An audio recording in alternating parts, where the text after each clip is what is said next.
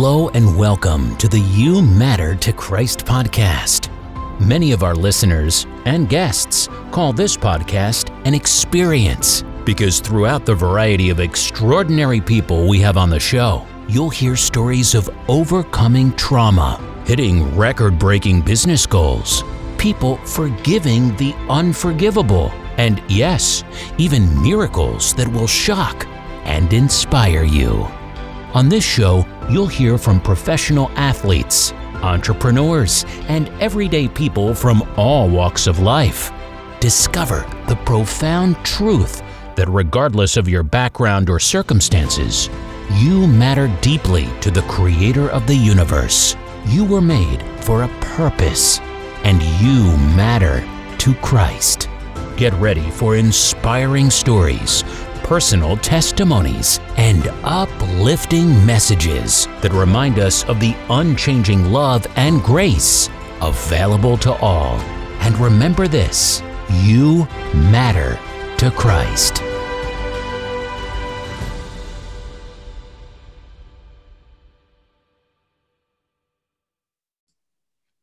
Hey everybody, Chad Burmeister, and I am your host of the Living a Better Story podcast.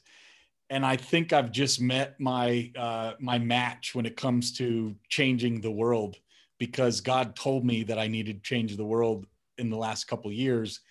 And now we're talking to Gary VanDyke, who actually has changed the world for a long time. So Gary is with Food for Orphans. He's done a lot of work for them and the founder of Food for Orphans. And he left a very successful career in radio and TV, and we're going to dig into some of that. But for now, Gary, so glad to have you on the show. Thanks for being here today. Thanks for the invitation, Chad. I'm really looking forward to our conversation.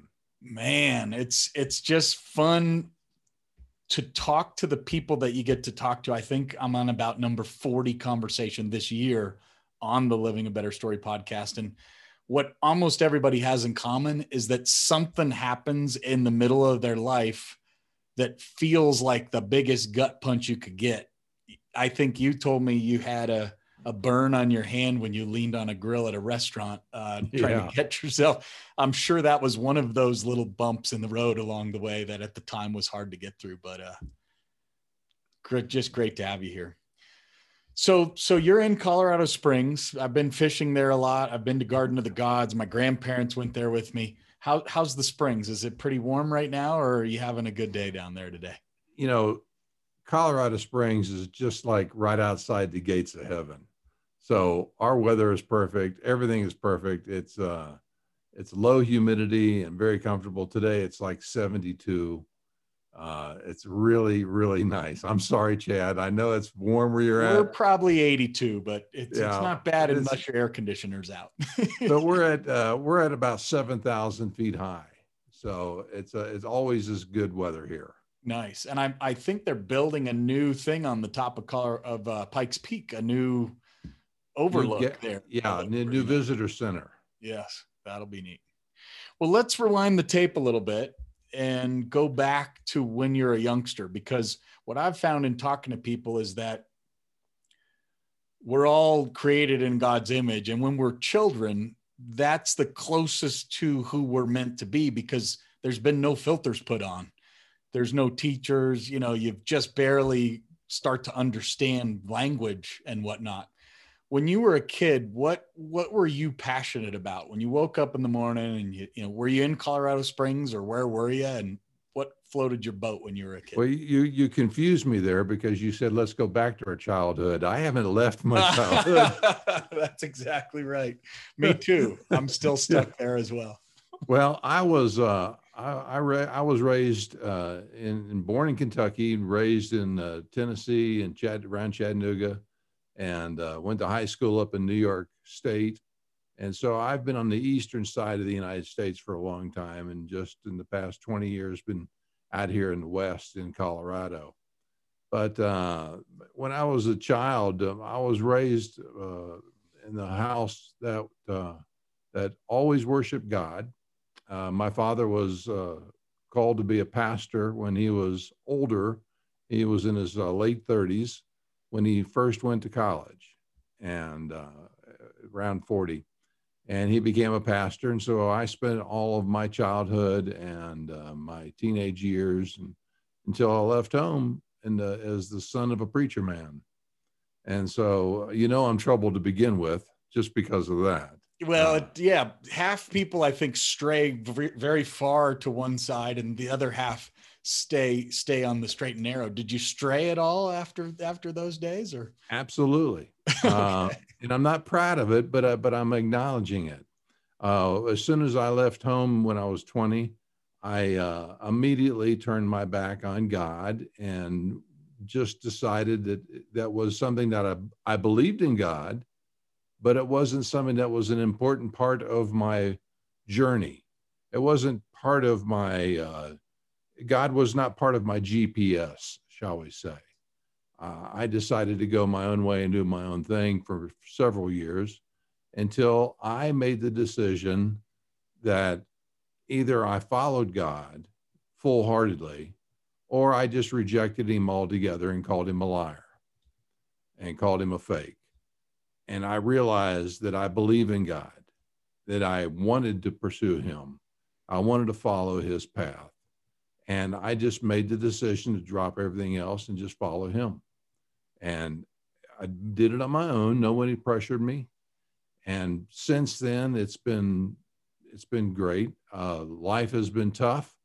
I've had some challenges, but there's no doubt that the fact that I'm following Christ is an important part of my destiny. And I'm glad for it. Well, I just visited Kentucky last week and stayed an extra day because there were some flight delays out of this small place called Lexington. And I went and saw Noah's Ark, the Noah's Ark encounter. Yeah. It was pretty incredible. Yeah, I'm hoping to get there someday. Wow. Yeah, I would highly, highly encourage it. And wouldn't you know, when I went to watch the first 20-minute opener, somehow the app was named 77 Pray that we're launching in a week or so. And a guy in the audience said, hey, you should, one time I presented about my idea of the app. And he goes, you should call it 7:7. I was like, what for? He goes, because Matthew 7:7 says, ask and you shall receive. I was like, yeah, okay, that's kind of a cool one. I like that. So I told my wife, hey, maybe we'll call it 77. She goes, what? 77 has no meaning. You have to put something behind it. And I was like, okay, 77 Pray. How's that? And she said, okay, that'll work. So that's how 77 Pray was named. Well, now I'm sitting in Lexington, Kentucky, or just outside of, at the Noah's Ark encounter. And the very first 20 minutes, they go, based on Genesis 7:7, when Noah and his family entered the ark. Yeah. And I was like, oh, and I got goosebumps because I've been seeing Noah's Ark everywhere I can be for the last year. Just, it comes up and I'll just say, hey, humor me. There was a pastor at a cigar bar once. I said, humor me. Would you just flip to a random verse? And he gets to the Noah's Ark verse. Another time I'm in Florida, in Sarasota, and I go, humor me. Would you just flip to a verse? He goes, no. And I was like, okay, I guess that means we're just not going to hit the Noah verse. And he opens it up. Our chapter today is about Noah. And he talked about, so I'm like, okay, God, I get it. You want me to understand. And I believe there's a flood that's coming is the message I've been feeling. It's not water, but it's information flood. And you need to choose the right door. And that's what 77 Pray is going to be about, right? Get rid of Facebook. Let's get people that are like-minded, that seek the kingdom, and coalesce around something that's better than all of that other fake stuff. Well, Chad, the story of Noah's Ark is a story of renewal, is a story of starting over. And boy, that goes right along with a lot of what you're talking about. Yeah, that's right. Because it doesn't have to be, you don't have to wait till you die to start over. You can make the decision today to say, clean slate, let's go. Yeah, that's right. Good. That's right. Oh, I love it. So thinking back to when you were 6 and you had, or 10 or 12 or your childhood that you were the pastor's son, how does that now tie into the kind of work that you're doing today and the work you did through your career? Well, it helped me in that it made me listen. It taught me how to listen to God and how to ask God questions. That's what my childhood taught me, is that praying with a conversation attitude, not a liturgical attitude, but a conversation attitude. And having a conversation with God opens up a whole lot of information that he'll download to me. Mm-hmm. And if it wasn't for my relationship of seeking God, I probably would never have had the opportunity to start Food for Orphans and impact the lives of thousands of orphans around the world.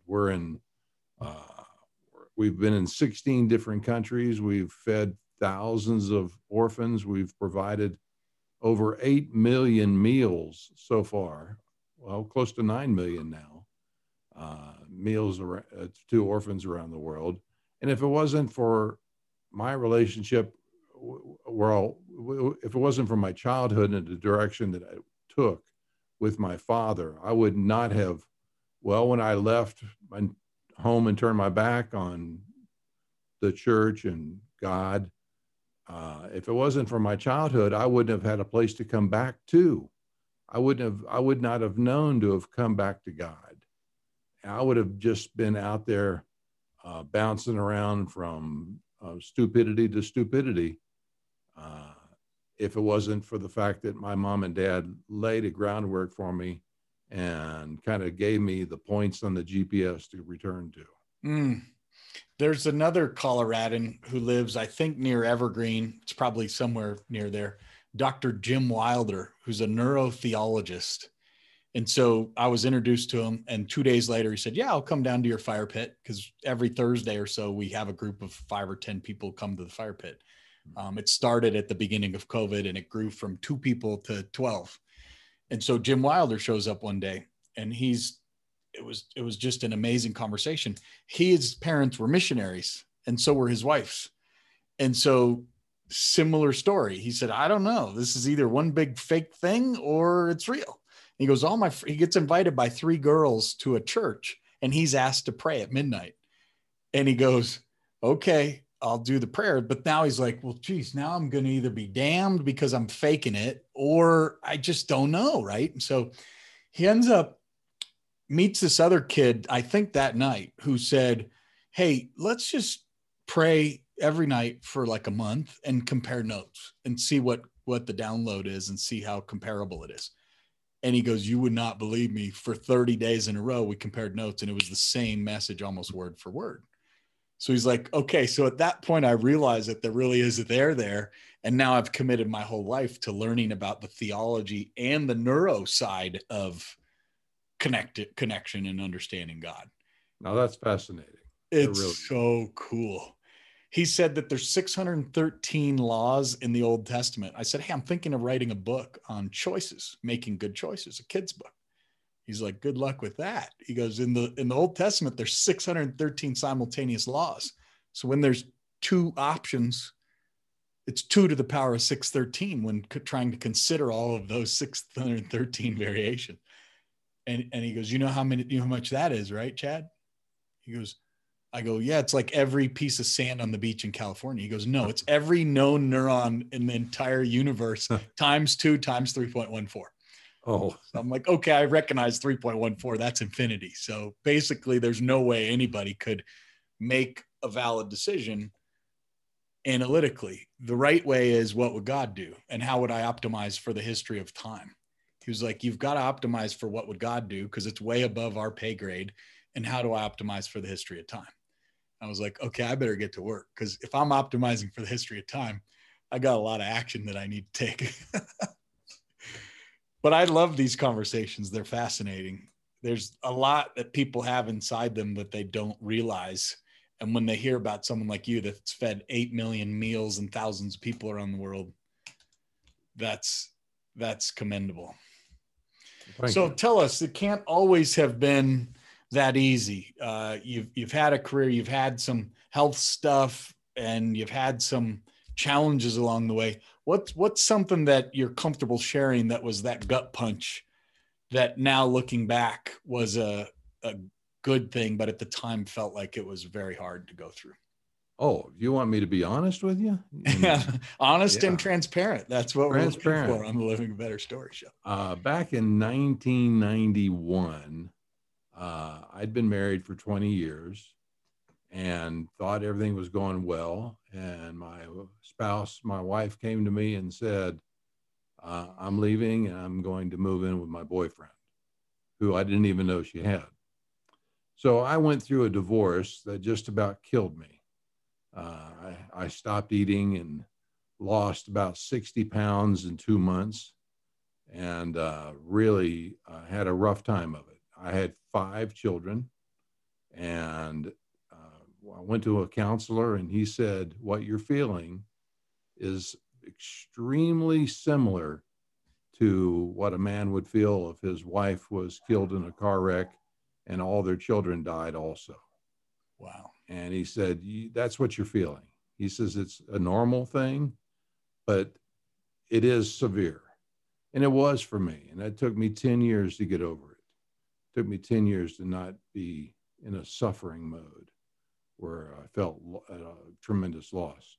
But because of that, there was an opportunity I had in 1999 to go visit some children's projects for Compassion International. I went to Peru, South America, Lima, Peru.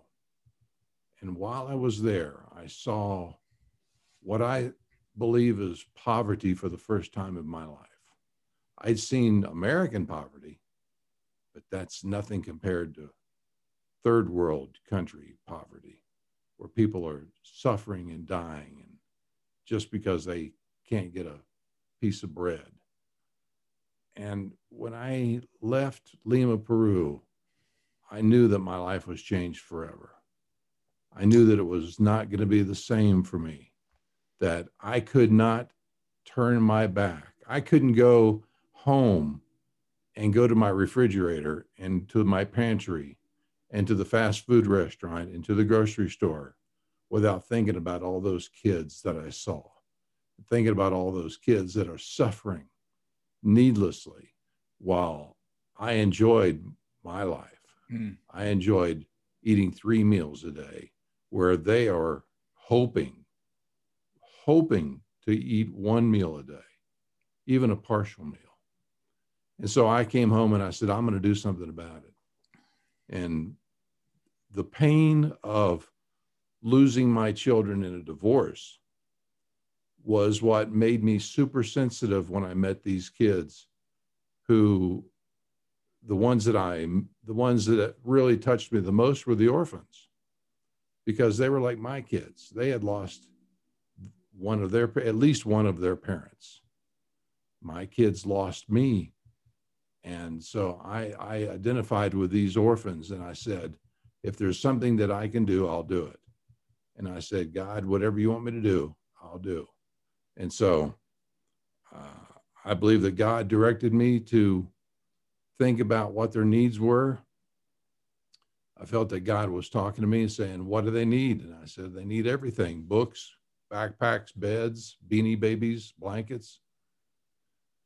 He said, yeah, but what do they need the most? I said, well, according to the statistics, 70% of them don't have enough food to make it through a day and don't have a clue where food's coming tomorrow, or if there is food tomorrow. He said, well, then feed them. And I thought, well, God, that's great. How do I do that? He said, get other people to work with you. Get other people involved. Give other people the opportunity to join you. And he said, you live in America. It's typical to eat 3 meals a day. I bet you could find somebody who's willing to cut back 35 cents a day. And that's what we can feed an orphan for, 35 cents a day. And so if we can get some people to help us, then maybe we could feed some. Well, here we are, almost 9 million meals later, and we have impacted a lot of orphans, thousands and thousands of them.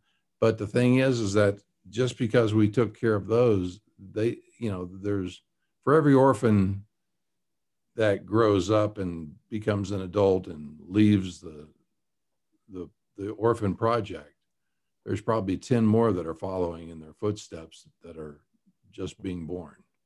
So there's a lot of orphans out there that are orphaned for no fault of their own. So I decided that it was time for me to do something, and I just said, well, I'm kind of stupid. I can do something. And even though my people say that, you know, you're fighting an uphill battle, I couldn't see the uphill battle part. All I saw was an opportunity. So I took it. And here we are. We're talking to Chad about Food for Orphans. Well, it makes me think of Make-A-Wish Foundation. You know, the founder I met a couple of years ago in New York City at an event, and another friend of mine in Arizona was supposed to do a made-for-TV series, and you know, and he passed away earlier. I don't know, 5-6 months ago, I believe. Frank. And when I saw the movie about his talk, of how Frank's situation came about. He didn't have the best upbringing. His dad wasn't a pastor. And the mom and dad had some issues and challenges, and to say the least, but it led to Make-A-Wish. And now they've impacted 450,000 people. So I've really been in my mind, how do I impact 1 million people? And you know, I've had some people tell me, hey, why set an upper limit quota? You're being stupid.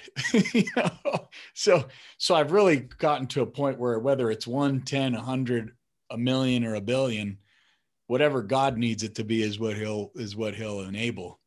And so that's the 77 Pray app. Everybody I show it to are going, wow, that's going to be amazing. Sign me up. And I don't know. We could have 47 subscribers, but I don't think that will be the case. And I think it's going to enable us to help do things like feed people and help the Kenya Girls School at the Daraja Academy and people that I run across that just need help. That I'm the vessel. It's all on loan to me. So I need to be able to pass it through to people who are in more need than I am. All right, let me ask you a question. So it's always interesting when I ask, what would you like, and it's a loaded question, so I'll caveat that. What would you like to accomplish that would change everything for you? I have a feeling I know what the answer would be, but let her rip. Well, I plan on spending the rest of my life feeding orphans. So the answer to your question is going to be framed within Food for Orphans. So what I'd like to be able to accomplish, though, is to find people that can introduce us to corporations who, and the corporations would be willing to sit down and have a talk about how their support of Food for Orphans in multiple different ways, not necessarily just writing a check, but there's other ways that they can help these orphans. And in doing so, they could reap the benefits of the great PR and the great way of, you know, using what they do and letting people know about it and advertising it, that let people know that they have a heart. And the corporations right now need that because there's so much competition in the business world that this would help them a lot. So I'd like to be able to see that happen, where we have corporations who are partners with Food for Orphans. And I would like to be able to sit down and talk to some people about that. Well, you're talking to probably the top 25 person in America that knows how to do outreach to corporations at scale. And that's why the company's called ScaleX. So whenever I uncover opportunities to help such as this, of course, right? We helped the Daraja Academy double their best year of donations this year. So that's great. I'm pretty sure we'll be able to help Food for Orphans. And we're not here by accident. That's for sure. Apparently not. So let's say you could go back to your 20-year-old self and say, hey, Bud, Gary, you got to keep this one thing in mind, what would be the one thing that you would tell your 20-year-old self? I would say that it would have to be, don't believe everything that the world tells you. Be wise, be smart. This thing about God, it's legit. God's real. He's there.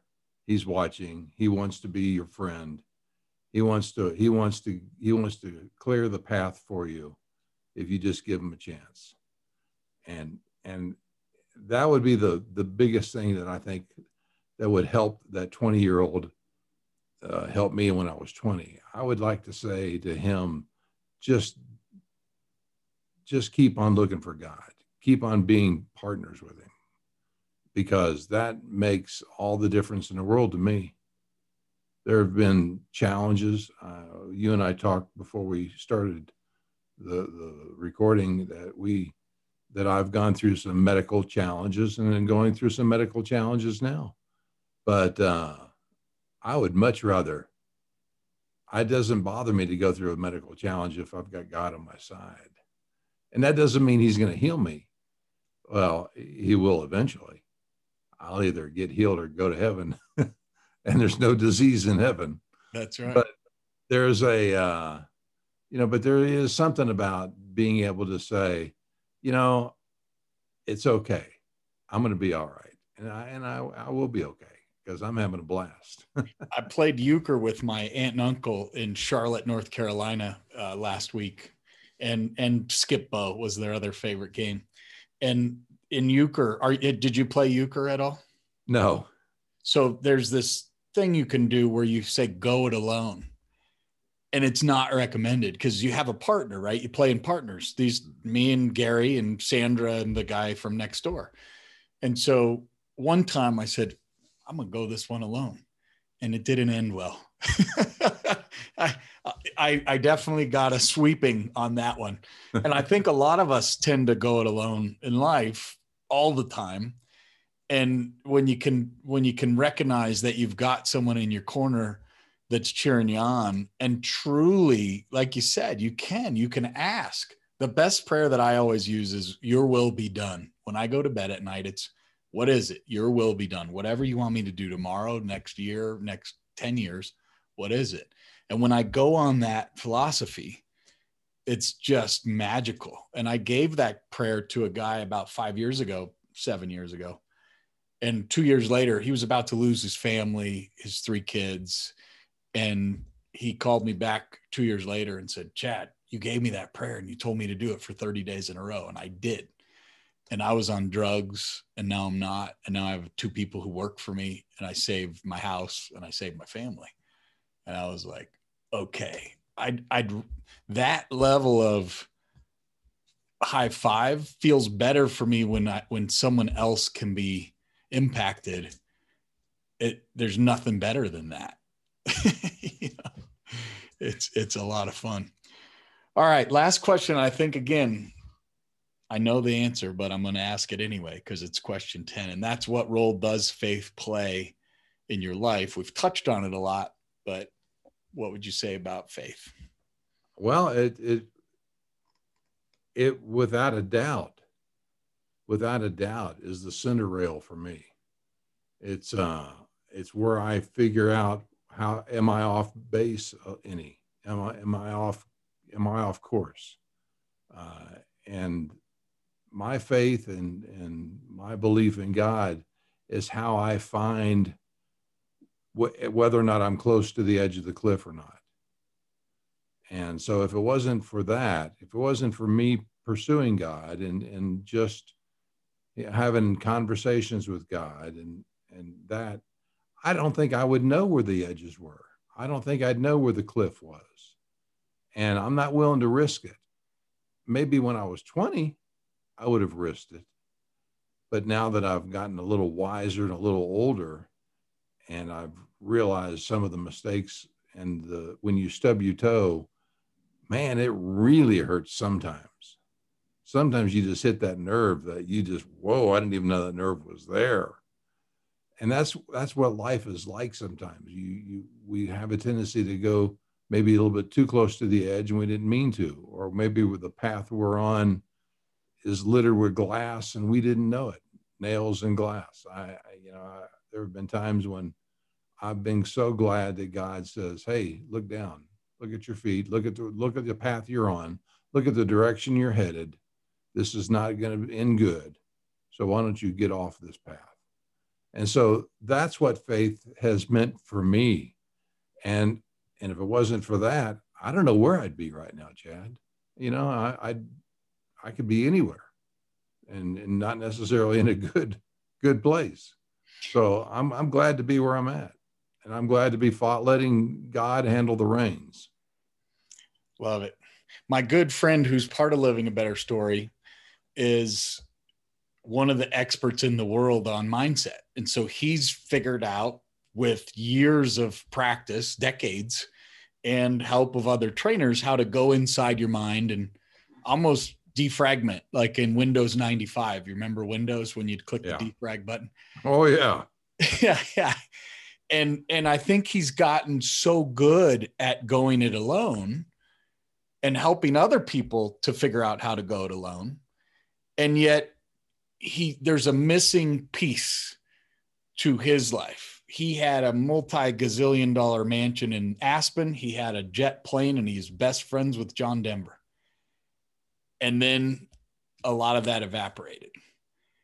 And he's been very successful traveling all over the world, meeting all kinds of people. But his number one stated goal is to grow closer to God. And I'm excited to see him move down that path. And I'm optimistic that him listening to conversations like this one and spending time at the fire pit with Jim Wilder that night. And when you hear the over and over again, how grown men and grown women have spent their lives straying and then coming back and figuring out, no, that's what it is all about.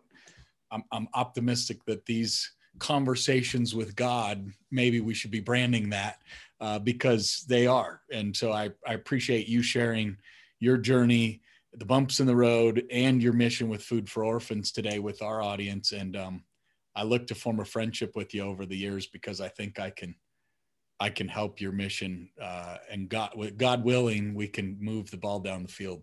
That would be interesting. How much time do we have? We have all the time in the world.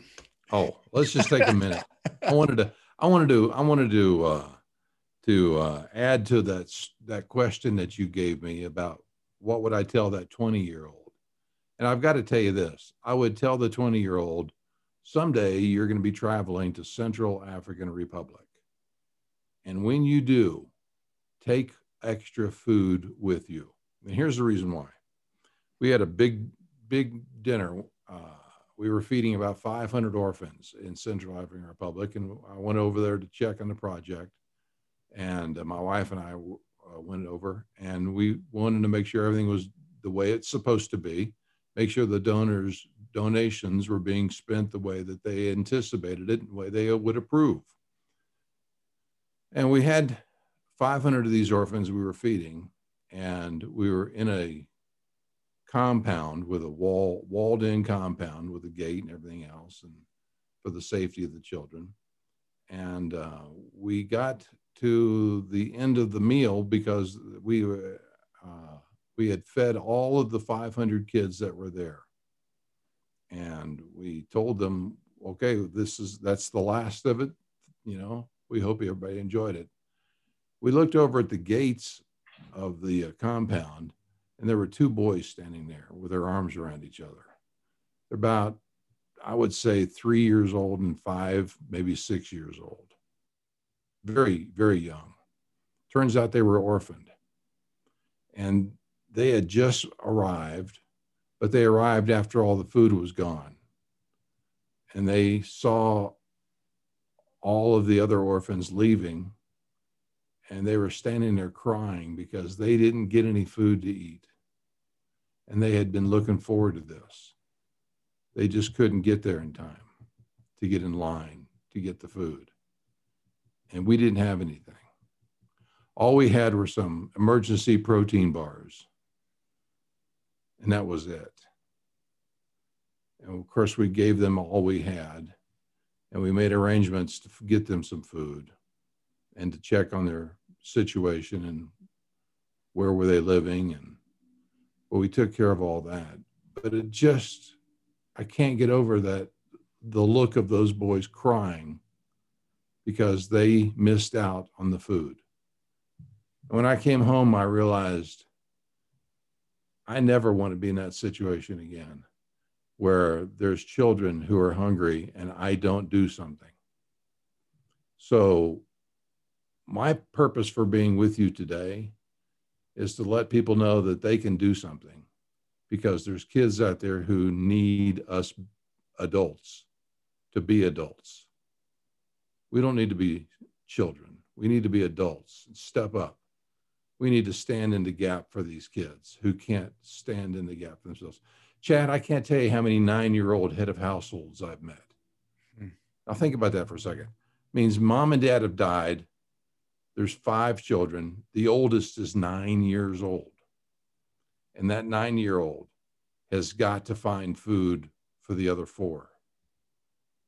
And I have met these kids. They're out there, and we can do something about this. They don't have to starve. They don't have to suffer. We can do something about this. If I have to miss a meal, 1 meal a day, we're talking about 35 cents. So we're not talking about a lot. You know, $11. It's one K-cup a day, to be transparent. Yeah. And that's a third of a K-cup, probably, to be honest. Yeah, that's $11 a month. It takes to provide 1 meal a day to an orphan. So there's things that people can do. And I just ask people to don't let these kids go hungry when they don't have to. That's right. Visit foodfororphans.org is the website. And what would they click on? I'm sure it's very easy to find how to. Oh, there's a donate button at the top of the page. Donate button, upper right. $11 a month. Yep. Man, that's all it takes. I'm in, and we're going to, I feel like I need to talk to you about where I need to travel and when, because I'd like to travel, and I'd like to bring some extra food while I'm there. So I make sure to have enough. You want to make sure you got something in the backpack. That's right. That's right. Amazing. Well, God does amazing things. I'm just glad he asked me to show up here today and have a great conversation with you, Gary. And yeah, foodfororphans.org. Let's follow up and get some outbound going to some corporations. We helped a lady named Danielle sell $10 million in masks at the start of COVID by dropping a voicemail to 1,400 chief procurement officers. She called and said, Chad, you're creative. Everybody else is doing emails and blasts and Facebook ads. What do you recommend? And I said, just let me give you the tips on how to do a 45-second voice greeting, and we'll see what happens. And she literally sold $10 million worth of masks. That's awesome. So if we can do that, then, I'm sure we can feed some people. Yeah, that's great. That'd be good. Yeah, I'm looking forward to that, Chad. Thank you so much for inviting me today. I've had a good time. Gary, thanks for being on the Living Better Story podcast.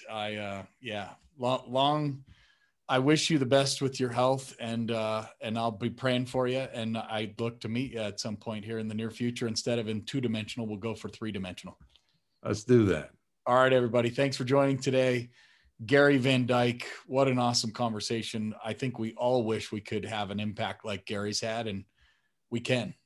All we have to do is follow the Lord. Amen. Thank you for joining us on the You Matter to Christ podcast. We hope this journey has reminded you of the incredible truth that your life holds immense value and significance to Christ. As you go about your day, may you carry the assurance that no matter what you face, you are deeply cherished and loved. Remember, you matter to Christ. If you enjoyed this podcast, be sure to subscribe and share it with others who may benefit from this message. Stay tuned for more transformative episodes where we continue to explore the depth of God's love and grace. Until next time, remember that you are not alone. Christ's love is with you, guiding and strengthening you every step of the way. May your life be filled with hope, purpose, and the knowledge that you matter to Christ.